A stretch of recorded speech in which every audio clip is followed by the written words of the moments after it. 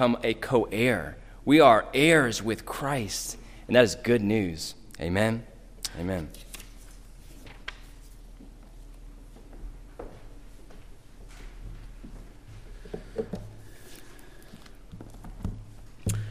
If you take your hymns of grace and turn again to hymn 104, Come, Thou Fount of Every Blessing. Let's sing and worship the Lord together.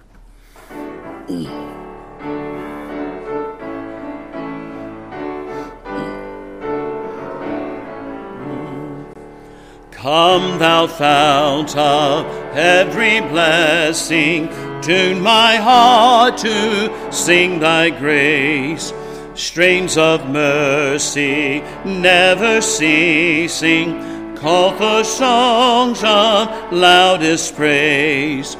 Teach me some melodious sonnet, sung by flaming tongues above. Praise the mount I'm fixed upon it, mount of Thy redeeming love. Hitherto Thy love has blessed me, Thou hast brought me to this place, and I know Thy hand will bring me safely home by Thy good grace. Jesus sought me when a stranger, wandering from the fold of God. He to rescue me from danger bought me with His precious blood. Oh, to grace how great a debtor daily I'm constrained to be. Let Thy goodness like a fetter bind my wandering heart to Thee. Prompt to wander, Lord, I feel it, prompt to leave the God I love. Here's my heart, oh, take and seal it for Thy courts above.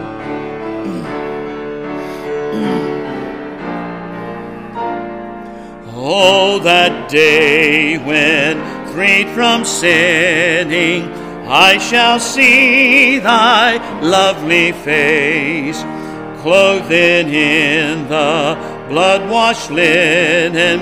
How I sing Thy sovereign grace. Come, my Lord, no longer tarry. Take my ransom soul away. Send Thine angels now to carry me to realms of endless day. If you flip right over to hymn 174, I'm not sure if you're familiar with this short hymn, Give Me Jesus. How many of you know Give Me Jesus? Okay, 2 of you. So y'all going to really have to sing out, right? No, it's an easy song.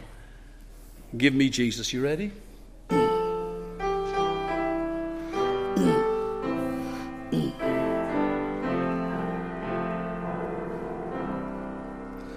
In the morning when I rise, in the morning when I rise, in the morning when I rise, give me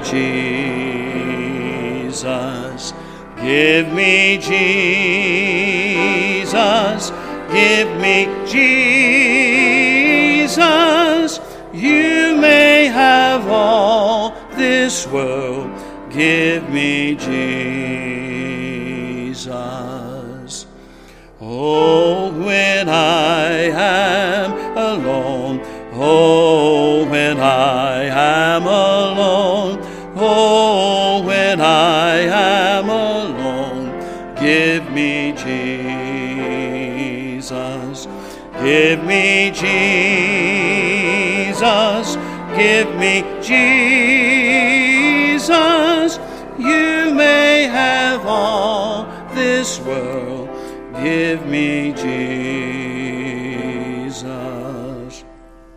Oh, when I come to die, oh, when I come to die, oh, when I come to die, give me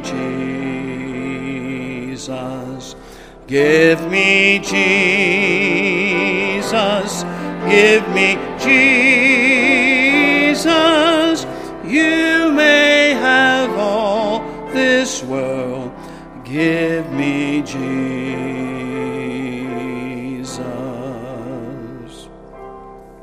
Amen. Be seated.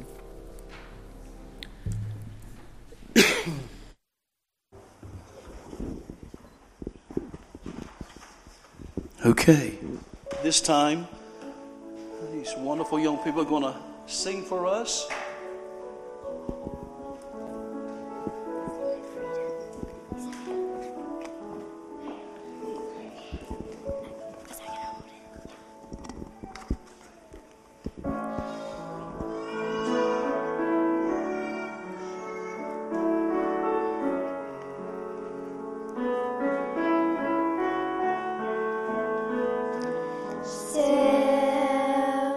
My soul be still, and do not fear. The winds of change may rage tomorrow. God is at your side, no longer dread the fires of unexpected sorrow. God, you are my God. Trust in you and not be shaken. Lord of peace renewed, a steadfast spirit within me to rest in you alone. To rest in you alone. Still, my soul be still, do not be moved by lesser lights and fleeting shadows. Hold on to his ways with shield of faith against temptation's flaming arrows. God, you are my God, and I will trust in you and not be shaken. Lord of peace renew, a steadfast spirit within me to rest in you alone. To rest in you alone. Still, my soul be still, do not be moved by truth you learned in wait.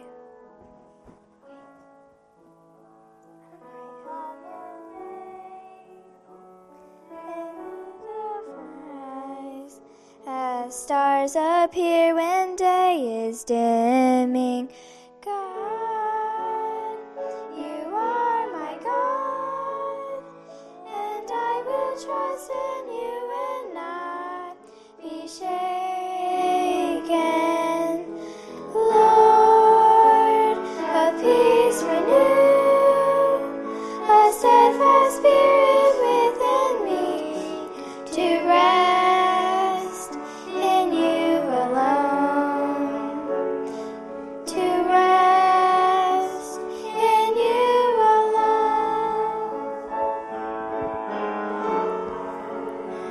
You are my God, and I will trust in you and not be shaken.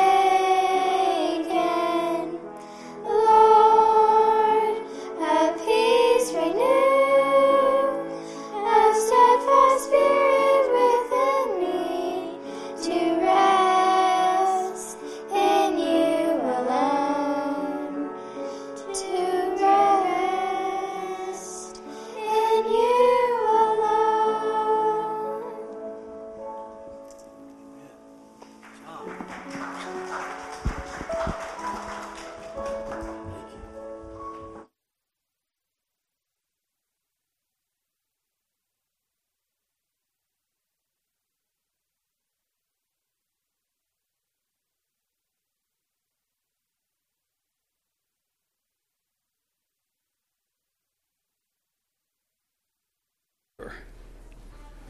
That was wonderful, wasn't it? Beautiful song. Well, thank Pastor Mark for indeed this opportunity of being able to preach the gospel, preach the good news. I love it. Thrilled to be here. Again, a great, happy, blessed Father's Day to all you dads. I want you to be prepared that we're going to turn to a number of selected scriptures. In fact, if you would, you can go ahead and turn to Romans chapter 1. We'll share a few thoughts here by way of introduction. Before we look at the text, I want to read something to you that bothered me deeply this past week, this article I read. And this is the title of the article: America's Crisis is a Lack of Fathers. That's the name of the article. America's Crisis is a Lack of Fathers. As our country commemorates Father's Day this weekend, it is important that we recognize the millions of children throughout our nation who are growing up without their fathers. Data from the United States Census Bureau shows that nearly 18.5 million children grow up without fathers, which has in return led to the United States owning the title of the world's leader in fatherlessness. America is the leader. The article goes on to say there is little doubt that America is experiencing an unprecedented fatherless crisis. Approximately 80% of single-parent homes are led by single mothers. 80% by single mothers. Therefore, leading to nearly 25% of our youth growing up without a father in the home. The staggering statistic has not only destroyed the nuclear family, but has devastated communities across the nation. For example, 85% of children and teens with behavioral disorders come from fatherless homes. And over 70% of all adolescent patients in drug and alcohol treatment centers originate from homes without fathers. Shocking, isn't it? That might be surprising to you. I must admit, I didn't realize it was that much percentage-wise. And as I think about that, thinking about this day that is designated as Father's Day, I think about that text that Pastor Mark referred to a moment ago, 1 Corinthians 16:13. Paul again was admonishing the church, be on the alert, stand firm in the faith, act like men, be strong, let all that you do be done in love. I think it goes without saying that we realize that we're living in very dark days. But the encouraging part about that is that we know that we are the light and the salt of the earth. We represent Christ. We're His luminaries. We're here to make known the truth of the gospel concerning Christ. And quite frankly, that's the only reason we're here. I was thinking not long ago, I said, Lord, why don't you just take us on to heaven? Heaven's got to be better than this. And no sooner than I thought that in my mind I realized, well, we've got purpose in being here. Not only has our life been purchased by the blood, but our life has been purposed by the blood of Christ. That we're here to be luminaries and lights in a world that seemingly is dark. That when we share the good news, we share the gospel, we preach the gospel, we live the gospel, we behave the gospel. And I've got a dear African-American pastor friend that I went to college with. He says, Brother Dave, there's two parts of the gospel, believing it and behaving it. I said, that's right, believing it and behaving it. And then when I think about, again, the things that are happening in our nation with all the seemingly confusion about gender, about family, about homes, about fathers, about mothers, about children, about the responsibility that we all bear, that when it comes to understanding that if we are a father and a mother, what that role assumes and what we must do as far as being Christians and believers in a home where we are mandated by God to teach our children to, again, understand the admonitions of the Lord, to live their life for Christ, and that parents would live as examples and influences for and to their children, but also in a nation that desperately needs Jesus Christ. I've often said this, and I believe this so much with all of my heart, that the greatest testimony that you could ever have in the earth is let the world see you obey God. Just let them see you live what you say you are. Let your behavior and your conduct go hand in hand in regards to who you are, what you say you are, as far as a believer in Christ.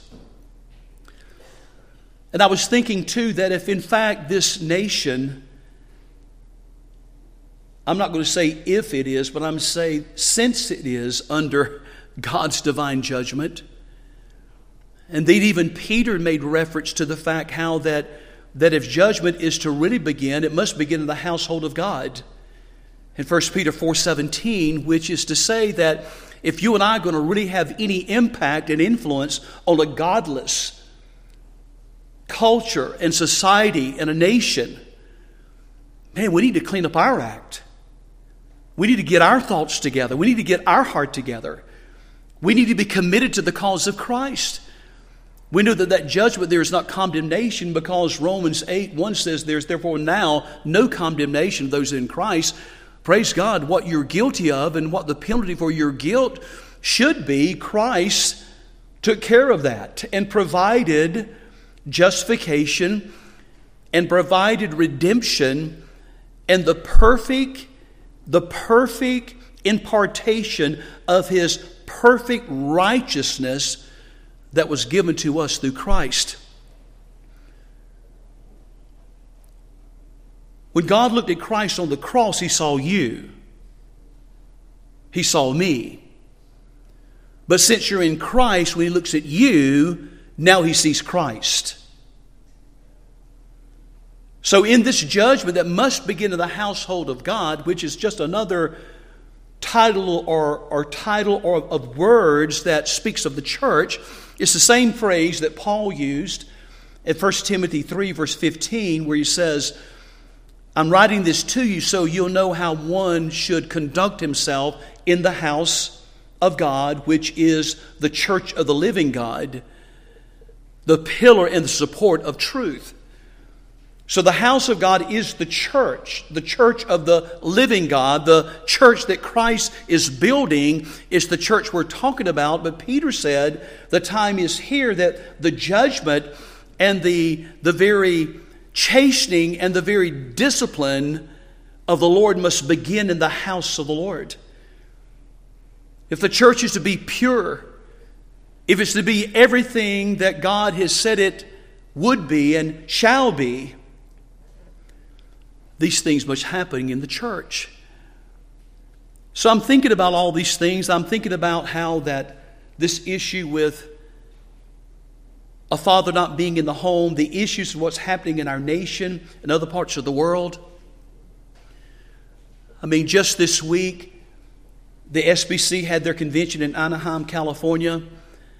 I'm listening to it as I can, and I'm trying to pay as much attention to it as I can. And as I'm listening, I'm thinking, did I really just hear that?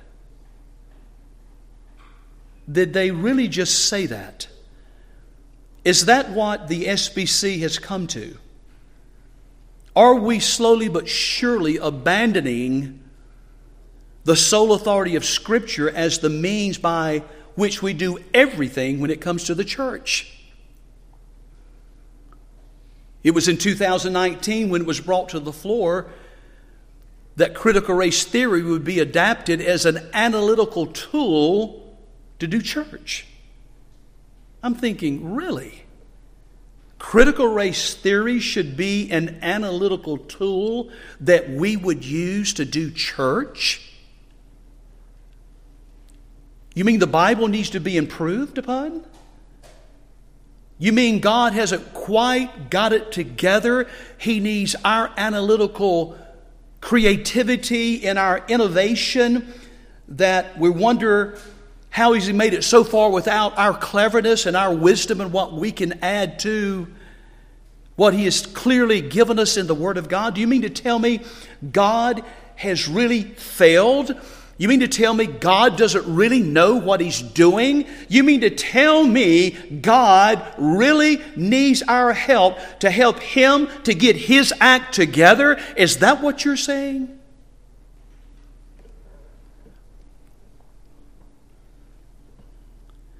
Then I think about Romans chapter 1 as a picture of what happens when God lets a nation go.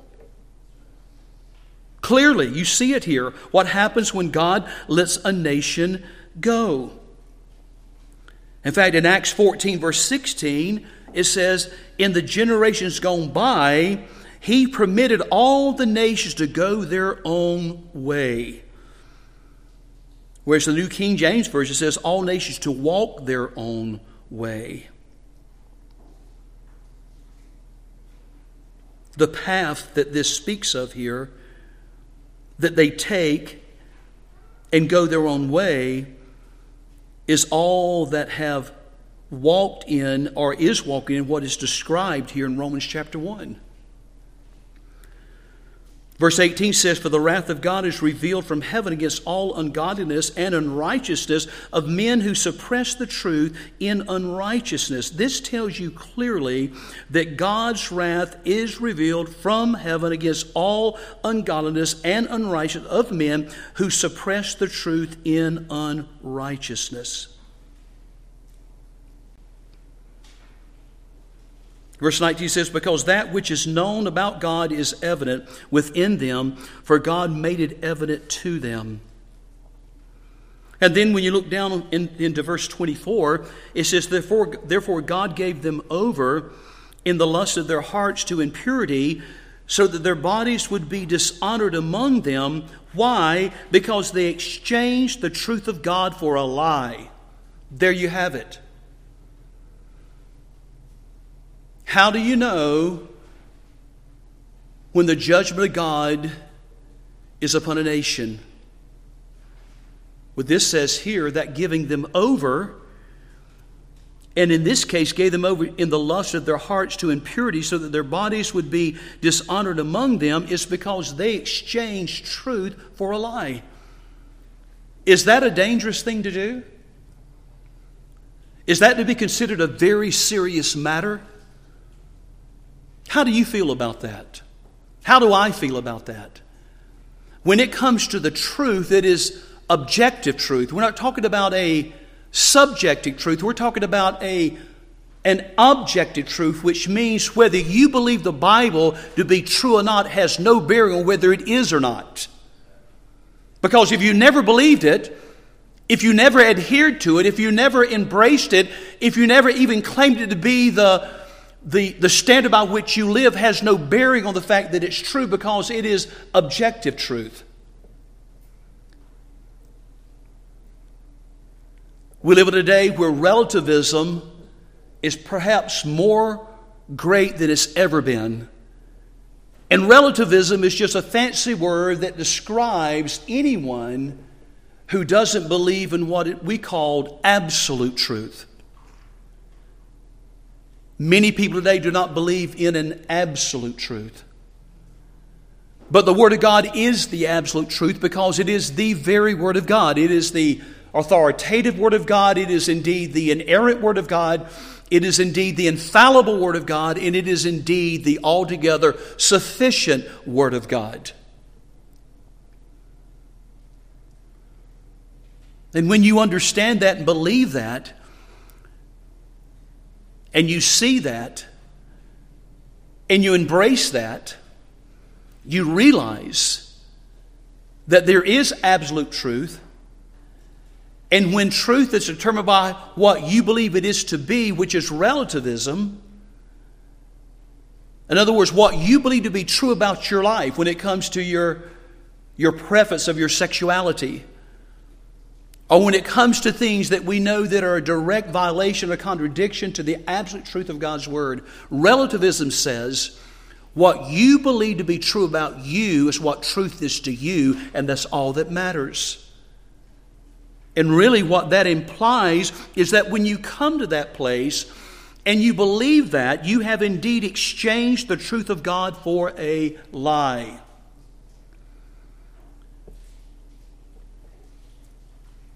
Folks, I remember the 60s and the 70s vividly.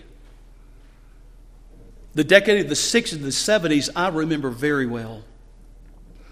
I remember it was November the 26th, 1963, that President Kennedy was assassinated in Dallas, Texas. I was in the 5th grade. I remember it was in the afternoon after lunch when we found out. I remember teachers were crying. I wasn't really sure what was going on or what was happening. But they let us out of school early. We all got on our buses and we went home. And then I realized later that night what had happened. The President of the United States of America, President Kennedy, had been assassinated. And then it was in April the 4th of 1968 that Martin Luther King Jr. was assassinated. And I remember with that came the racial rioting back in the 60s. It was horrible. It was terrible. And then in June the 5th of 1968, Robert Kennedy was assassinated by Sirhan Sirhan in Los Angeles, California. I remember all that vividly. Again, I remember the racial riots. I remember there were young men who refused to go to Vietnam, so they were burning their draft cards. And as they burned their draft cards, they were burning the American flag in the streets of the United States of America, again, rejecting the mandate to be drafted into the military and have as a possibility of going to Vietnam. I remember the hippie-free love movement. Have you ever heard of the word hippies? I remember that. The hippie love movement. There was an outdoor event in 1969, in all names, Bethel, New York, on about a 300-acre tract of property, a farm in Bethel, New York. Now, Bethel in the Old Testament is the Hebrew for house of God. Gosh, isn't that strange that they would call that city where Woodstock was in 1969, where thousands upon thousands of young people converged on that place to hear rock and roll music and do drugs and have their free sex and do what they did. They said the stench of human waste and the smell of marijuana was so strong that you couldn't hardly stand to be around it. It was just so repulsive. I remember those. I remember President Jimmy Carter. In fact, the first presidential election I ever voted in was for him. Why? He was from the South. He's from Georgia. And he was born again. So Christians wanted to vote for a born-again Christian. And I'm still thinking how he really got elected, but he did. We know the outcome of that. And I do remember the Vietnam War. I do remember President Nixon. Y'all remember President Richard Nixon?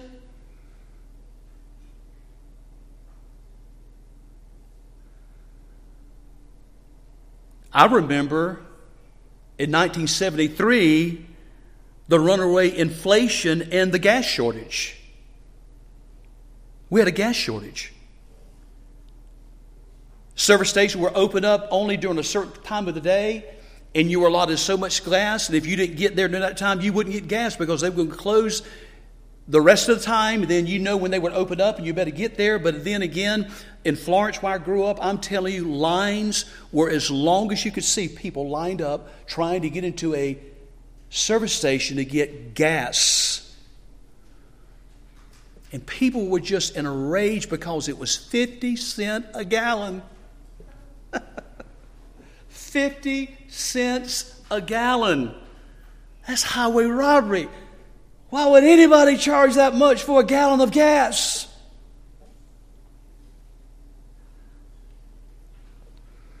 I remember the Cold War with Russia.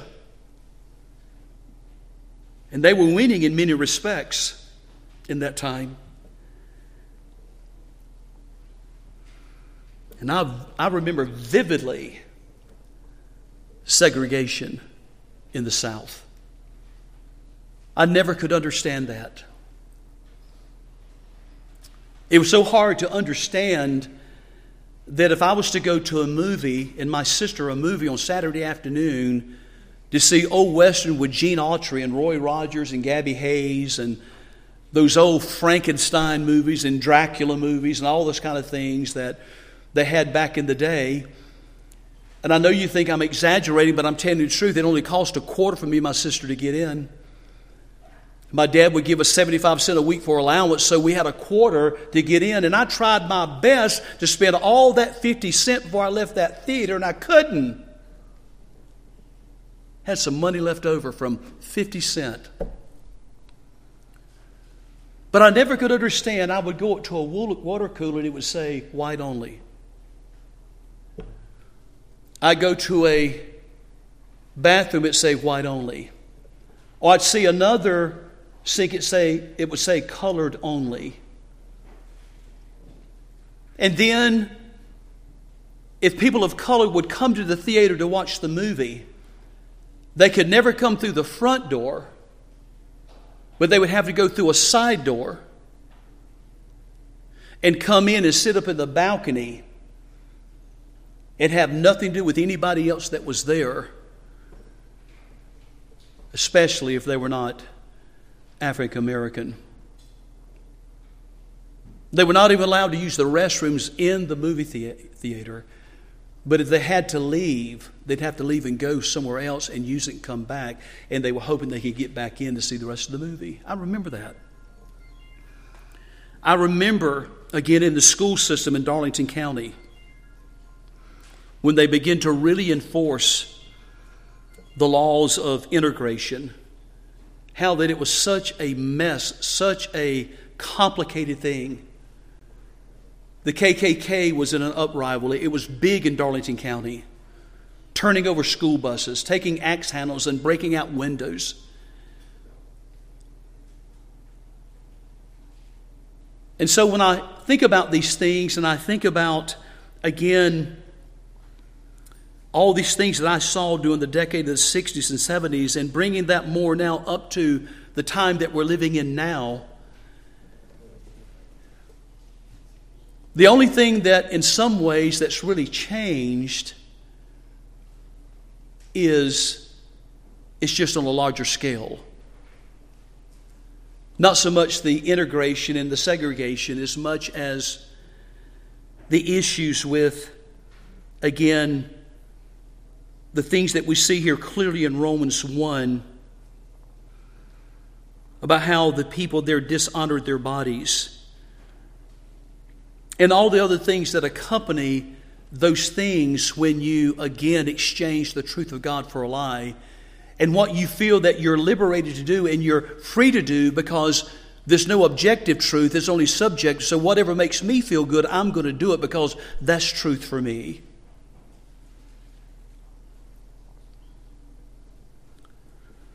So in this sequence of events here, they exchanged the truth of God for a lie.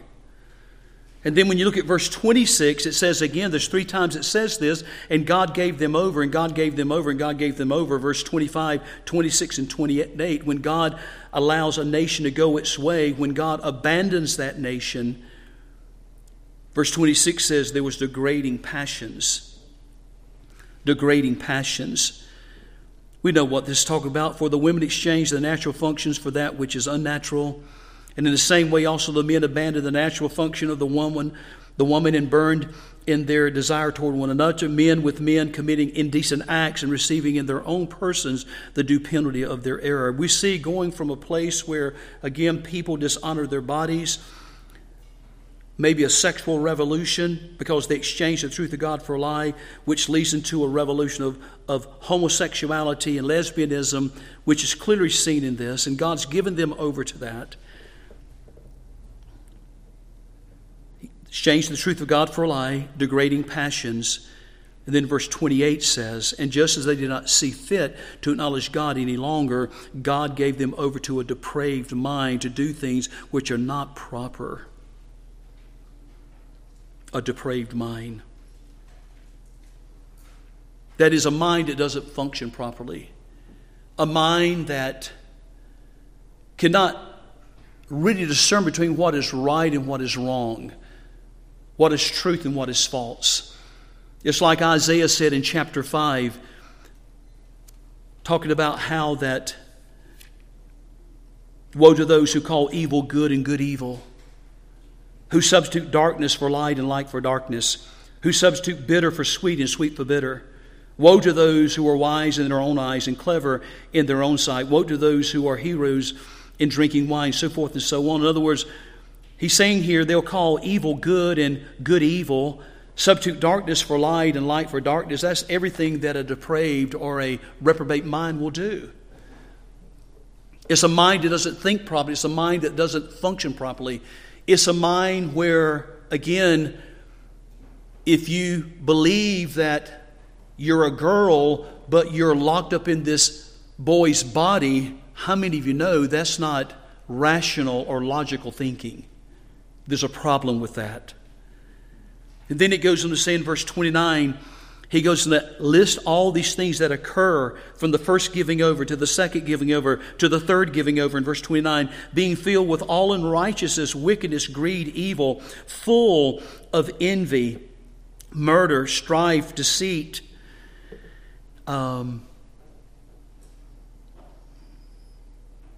malice.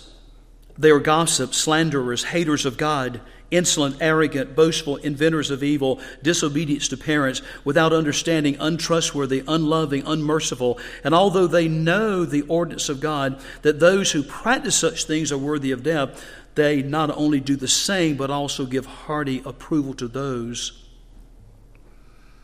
who practice them. Folks, that is clearly a picture of what happens when God lets a nation go. Now, if you would, turn with me to 1 Kings chapter 17. 1 Kings in the Old Testament, chapter 17.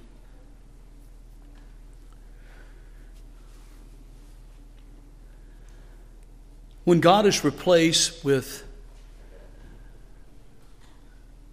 people's desires that contradict the truth of God, when people begin to try to worship God, or at least what some Puritan writers would call the sin of mixture or the sin of mixing, that when you don't realize and you don't comprehend the importance of how God is a God that is indeed a jealous God. And what that implies is, in fact, 5 times in the Old Testament, in Exodus 20, verse 5, also in chapter 34, verse 14, in Deuteronomy 4, verse 24, and also in chapter 5, verse 9, and chapter 6, verse 5, the Lord says repeatedly, "For I, the Lord your God, am a jealous God. For the Lord your God is a consuming fire. I am a jealous God." So what does he mean by that? I believe it means basically that God is passionate to protect what belongs to him, namely his glory and his honor. He will not allow another to have the glory that is his alone. So when you look at all the things we shared by way of introduction, the case about no father in the home, the 60s, the 70s, leading up to now where we're living today in 2022. And you look at Romans chapter 1, and then not to mention 2 Timothy chapter 3 about the perilous times where men will be lovers of self, lovers of money, lovers of pleasures more than lovers of God. And the host of other texts that deal with what would be pretty much the prominent thing and the most obvious thing that would be happening in a nation when again God indeed is judging it, or he has abandoned it because they have abandoned him and no longer look at him and trust him when it comes to his glory and his honor. In fact, in Isaiah chapter 42, listen to this. Isaiah 42 verse 8 is another good text about God being worshiped. He said in verse 8 of Isaiah 42, I am the Lord. Lord, there's Yahweh. I am Yahweh. That is my name. I will not give my glory to another, nor my praise to graven images. In other words, I'm not going to give my thoughts or even my approval in any way, shape, or form when you put anything that's of a graven nature or image or any idol above me, because I am Yahweh, that's my name, and I will not give my glory to anyone or anything else. It is to say that we live our lives for the glory of God. That's all that matters. That's all that matters. And he said the same thing again in Isaiah 48, verse 11, that I am Yahweh, I am the Lord, and I will give my glory to no other. I don't know how far I'm going to get with this, so just be patient with me. We'll go as far as we can, and then, Lord willing, sometime in the future, if I have another opportunity to preach, we'll get back to it. When we come to 1 Kings, we see some very similar things happening in Israel. And we see a prophet by the name of Elijah. And when you look at chapter 17, beginning at verse 1, this particular chapter speaks about how Elijah prophesies and predicts a serious drought. Verse 1 says, Now Elijah the Tishbite, who was of the settlers of Gilead, said to Ahab, who was the king at the time, As the Lord Yahweh, the God of Israel, lives, for whom I stand, surely there shall be neither dew nor rain these years except by my word. Here is Yahweh's prophet Elijah speaking the word of the Lord that's bringing judgment to these people. Then verse 2 says, The word of the Lord came to him, saying, Go away from here and turn eastward and hide yourself by the brook Cherith, which is east of the Jordan. It shall be that you will drink of the brook, and I've commanded the ravens to provide for you there. And as you go further down in chapter 17, you see where Elijah raises the widow's son. She provides for him food, and God providentially, by his power, provides an ongoing supply of water and oil and a flowery substance to feed her, because again, there's a famine in the land, there's no rain. And then you see too where he actually raised her son, the widow's son, from the dead. Elijah did that. So this is actually the first place in the entire Bible that Elijah's mentioned. His name means, My God is Yahweh. Elijah's name means, My God is Yahweh. We don't have anything in Scripture about the earlier part of his life. It's like he just all of a sudden just shows up on the scene here in chapter 17. But he is indeed the prophet of Yahweh. In fact, Elijah is spoken of in the New Testament more than any other prophets in Scripture. His name is mentioned more in the New Testament than any other prophet or prophets in Scripture. It was on the Mount of Transfiguration where Peter, James, and John was there with Christ when he was transfigured. And who showed up with Jesus? Who was it? Moses and Elijah.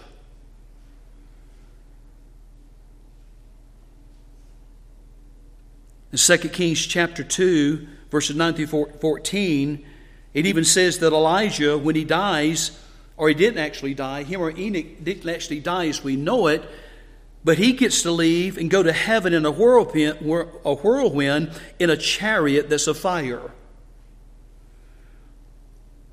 It's interesting that in Matthew 16:14, when Jesus was taking a consensus in Caesarea Philippi, and he asked his disciples, who do men say that I am? Remember what they said? Well, some say that you're John the Baptist, some say that you are Elijah, or maybe even Jeremiah. And then in James chapter 5 is another powerful verse about Elijah that again James even uses, talking about prayer, where it says here in James chapter 5 verse 17 and 18, it says Elijah was a man with a nature like ours. In other words, he was a human being. And he prayed earnestly that it would not rain. And it did not rain on the earth for 3 years and 6 months. But then he prayed again, and the sky poured rain, and the earth produced its fruit. This will probably be about as far as I get with this, but it would be a good place to bring this message into a close here within a few minutes. When you look at 1 Kings chapter 18, verse 36, this verse right here about Elijah and his prayer, which is the prayer he prays before, as he challenged the prophets of Baal, when it came to, again, understanding how, again, they would find out who the God is who will answer by fire on the altar that had been erected here.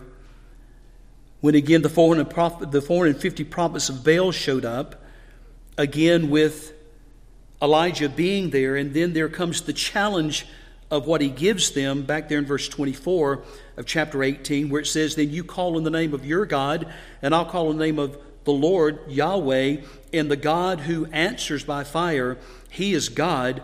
And all the people said, that is a good idea. But when he begins to pray,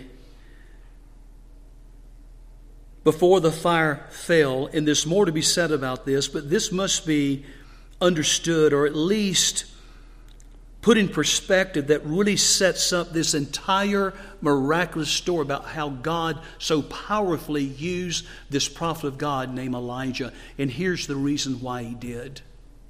Obviously, he chose him. Obviously, he called him. Obviously, he was the spokesperson. He was the mouthpiece that would speak on behalf of Yahweh to Israel. But what is clearly seen here without a doubt is that is significant in Elijah's life is what is seen in these words. And notice what it says, verse 36. At the time of the offering, 1 Kings chapter 18, at the time of the offering of the evening sacrifice, Elijah, the prophet, came near and said, O Lord, that's Yahweh, O Yahweh, the God of Abraham, Isaac, and Israel, today, let it be known that you are God in Israel, and that I am your servant, and I've done all these things at your word.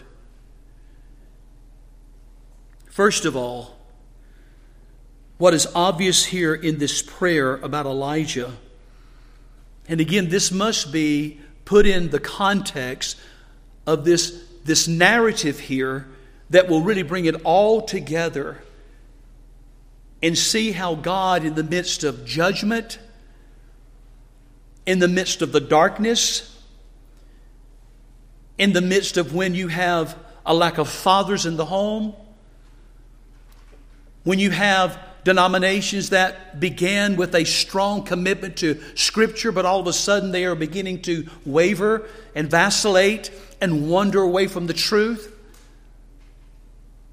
I mean, did you ever think that the time would come in the SBC that they would put together a committee to try their best to understand or come to the place of understanding what a pastor is? Or what Scripture says about a pastor? And I'm thinking, read 1st, 2nd Timothy. Read Titus. It clearly tells you what it says.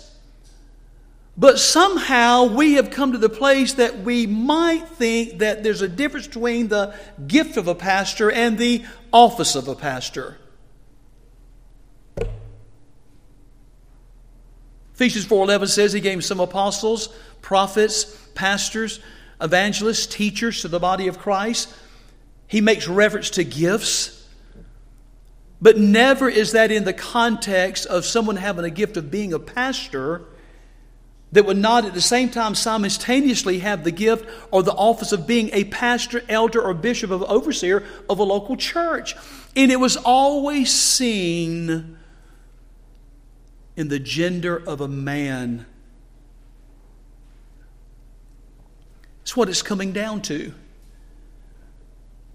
Rewriting, reordering the order that God has established for the local church. And keep in mind, we mentioned it a moment ago, when Paul wrote that first letter to Timothy, it was a letter to bring correction because there were serious problems in the church in Ephesus.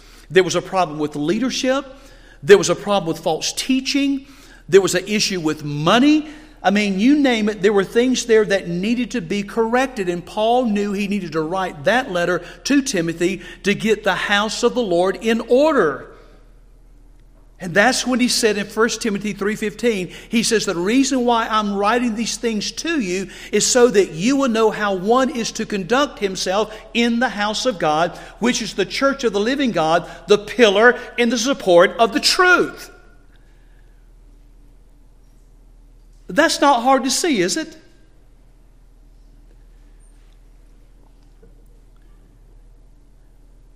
And again, I'm looking at this text here about the life of Elijah and what he begins to pray before, again, the prophets of Baal had done all they had done, calling on their gods.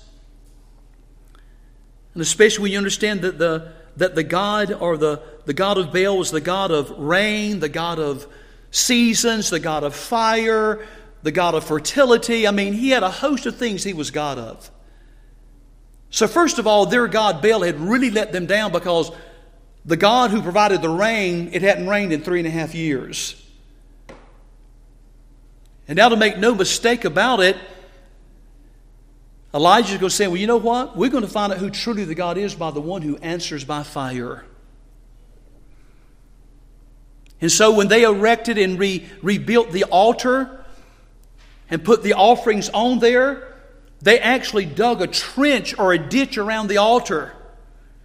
He said, fill the trench up with water. And I'm thinking, there's been a famine. There's been a drought. It hadn't rained for 3.5 years. I wonder where they got the water. But he said, get the water and pour it in the trench like the ditch around the altar. And then pour it on the altar, on the wood, on the sacrifice, on the animal. Don't do it once, but do it twice. Don't do it twice, but do it 3 times. In other words, it was soaking wet. He was going to make sure there would be nothing that would be a counterfeit or something that would be false that would come in the way of finding out who the true God of Israel truly is. Yahweh, God. And so Elijah had an extraordinary passion for the glory of God. That is seen here where he says, God, let it be known that you are God. I want to encourage you with something this afternoon. This is something we need to be praying. Folks, we've got to come together and understand the significance of prayer, intercession, crying out to God, praying to God. I mean, even Habakkuk, when he saw how things were happening, when God gave the Chaldeans as a people that would be the enemy of Israel and brought them against them, judging them, even in the book of Habakkuk. There's just 3 chapters in that small prophecy of Habakkuk. And Habakkuk talks about how that the Lord is angered. He says that all I see is iniquity, all I see is sin, and all I see is your anger. But then when you go over to chapter 3, Habakkuk says, Lord, would you revive your work in the midst of the years? Would you in your wrath remember mercy? I'm thinking that would be something very significant. I think we would pray, God, that even in your wrath, your compassion, your mercy, would you remember it? Elijah said, God, would you let it be known that you're God? Would you let it be known that you're God in Israel? He had an extraordinary passion for the glory of God. How about your heart today? How about my heart today? What about in this nation? What about in homes? What about the homes that are fatherless? What about the perversions? What about the people that are struggling with their sexuality? What about the people who believe that God made a mistake? I'm really a girl, but he trapped me in a boy's body. I mean, really, who made a mistake? Did God really make a mistake? Did God mess up?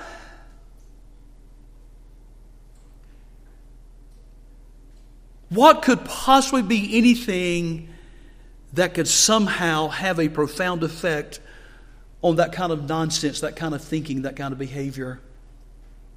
I believe it would be a people like Elijah. God today in Israel, through Ahab the king, who was self-serving, his wife Jezebel, who was anti-God, anti-Christ, anti-Bible, herself being self-serving in what she did, based on the approval of her husband Ahab, who, again, the scripture says, did more wicked before God and did more to provoke God than any other king before him. Ahab. And then condoning and giving her the go-ahead to literally make the religion, the state religion of Israel, the worship of Baal. And all the chaos and all of the frustration, all of the sin, all of the things that are going on. Elijah said, God, would you just please, God, would you let it be known today that you're God?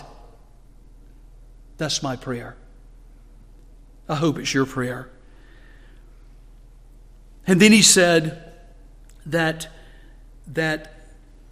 I am your servant. That is to say that Elijah demonstrated sincere humility in knowing whom he belonged to. When the ultimate priority and the most preeminent thing in your mind and your heart is the glory of God. What captures that and what causes that thought to prevail in your thinking is knowing who you belong to. Knowing who you belong to. That I am your servant, he said.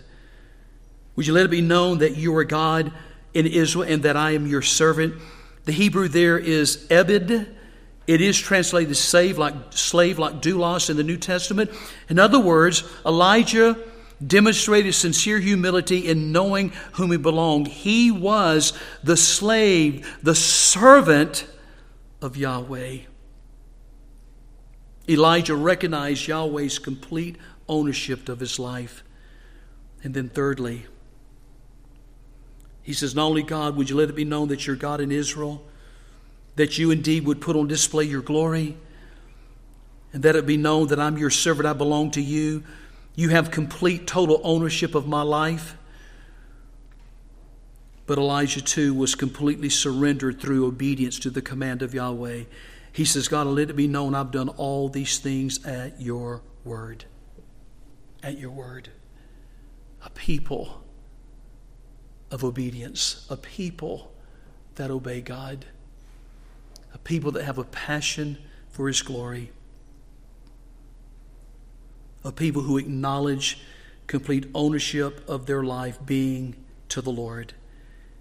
That I've done all these things at your word. That sets up this narrative. And you see what happens in the end. The true God, Yahweh, answered by fire. Verse 38 says, then the fire of the Lord fell. When did it fall? In this case, in this narrative, is when he prayed. When he prayed. God, let it be known that you're God. Let it be known that I belong to you. And let it be known that everything I'm doing in obedience to you. And in verse 37, answer me, O Lord. Answer me, O Yahweh. Answer me, that these people may know that you, O Lord, you, Yahweh, are God, and that you have turned their heart back again. And then the fire fell and consumed the burnt offering and the wood and the stones and the dust and licked up the water that was in the trench. Not once, not twice, but 3 times they doused the altar. They filled the ditch up around it with water. The fire was so intense, the fire that came. Yahweh put on display His glory. Yahweh put on display the fire from heaven. God did this. Yahweh did this.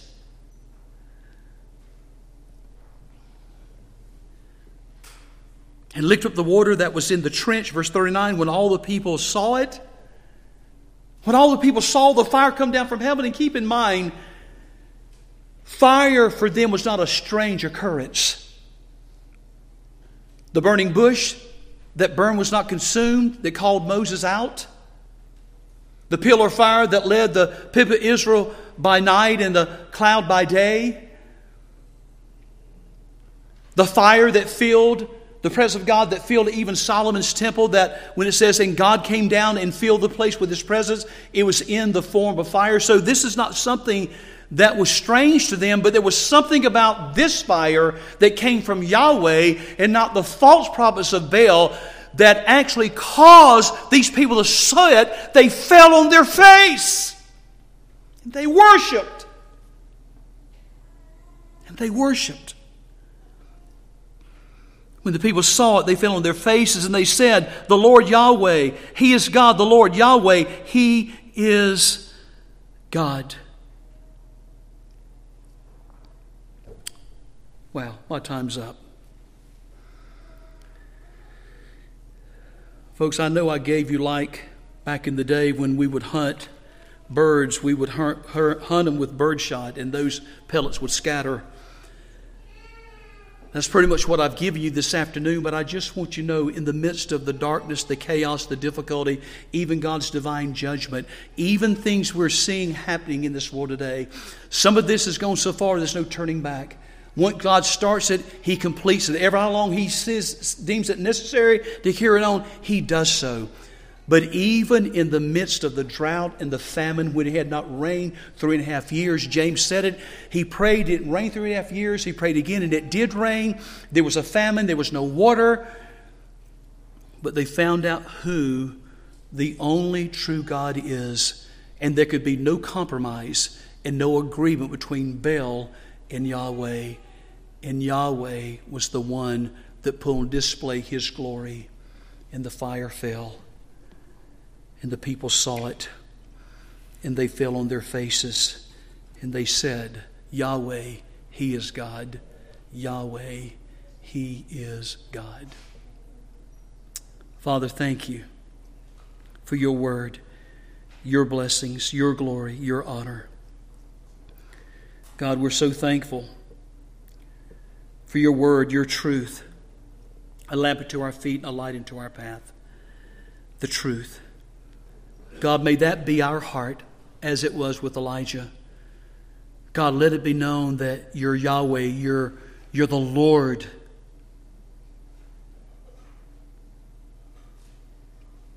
your glory is all that matters, and that I belong to you, and that I do what I do in obedience to you. Jesus, you said, why do you call me Lord, but you don't do what I say? Thank you, Lord. And we pray that in a time of your wrath, you would, God, remember mercy. In Jesus' name, amen. Closing hymn is We Will Glorify. No, that's not it. That is it, pardon me. That's right, okay, 97. Let's stand together.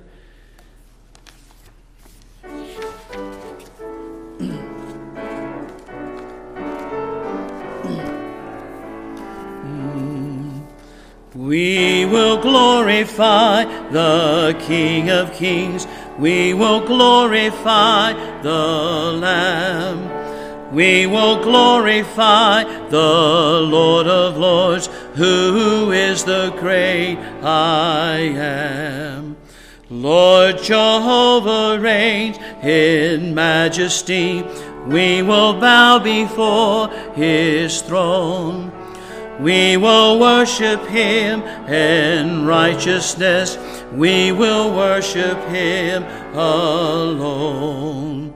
He is Lord of heaven and Lord of earth. He is Lord of all who live. He is Lord above the universe.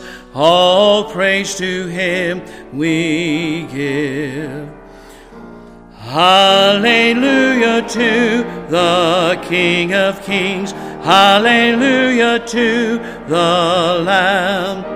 Hallelujah to the Lord of Lords, who is the great I Am. Amen.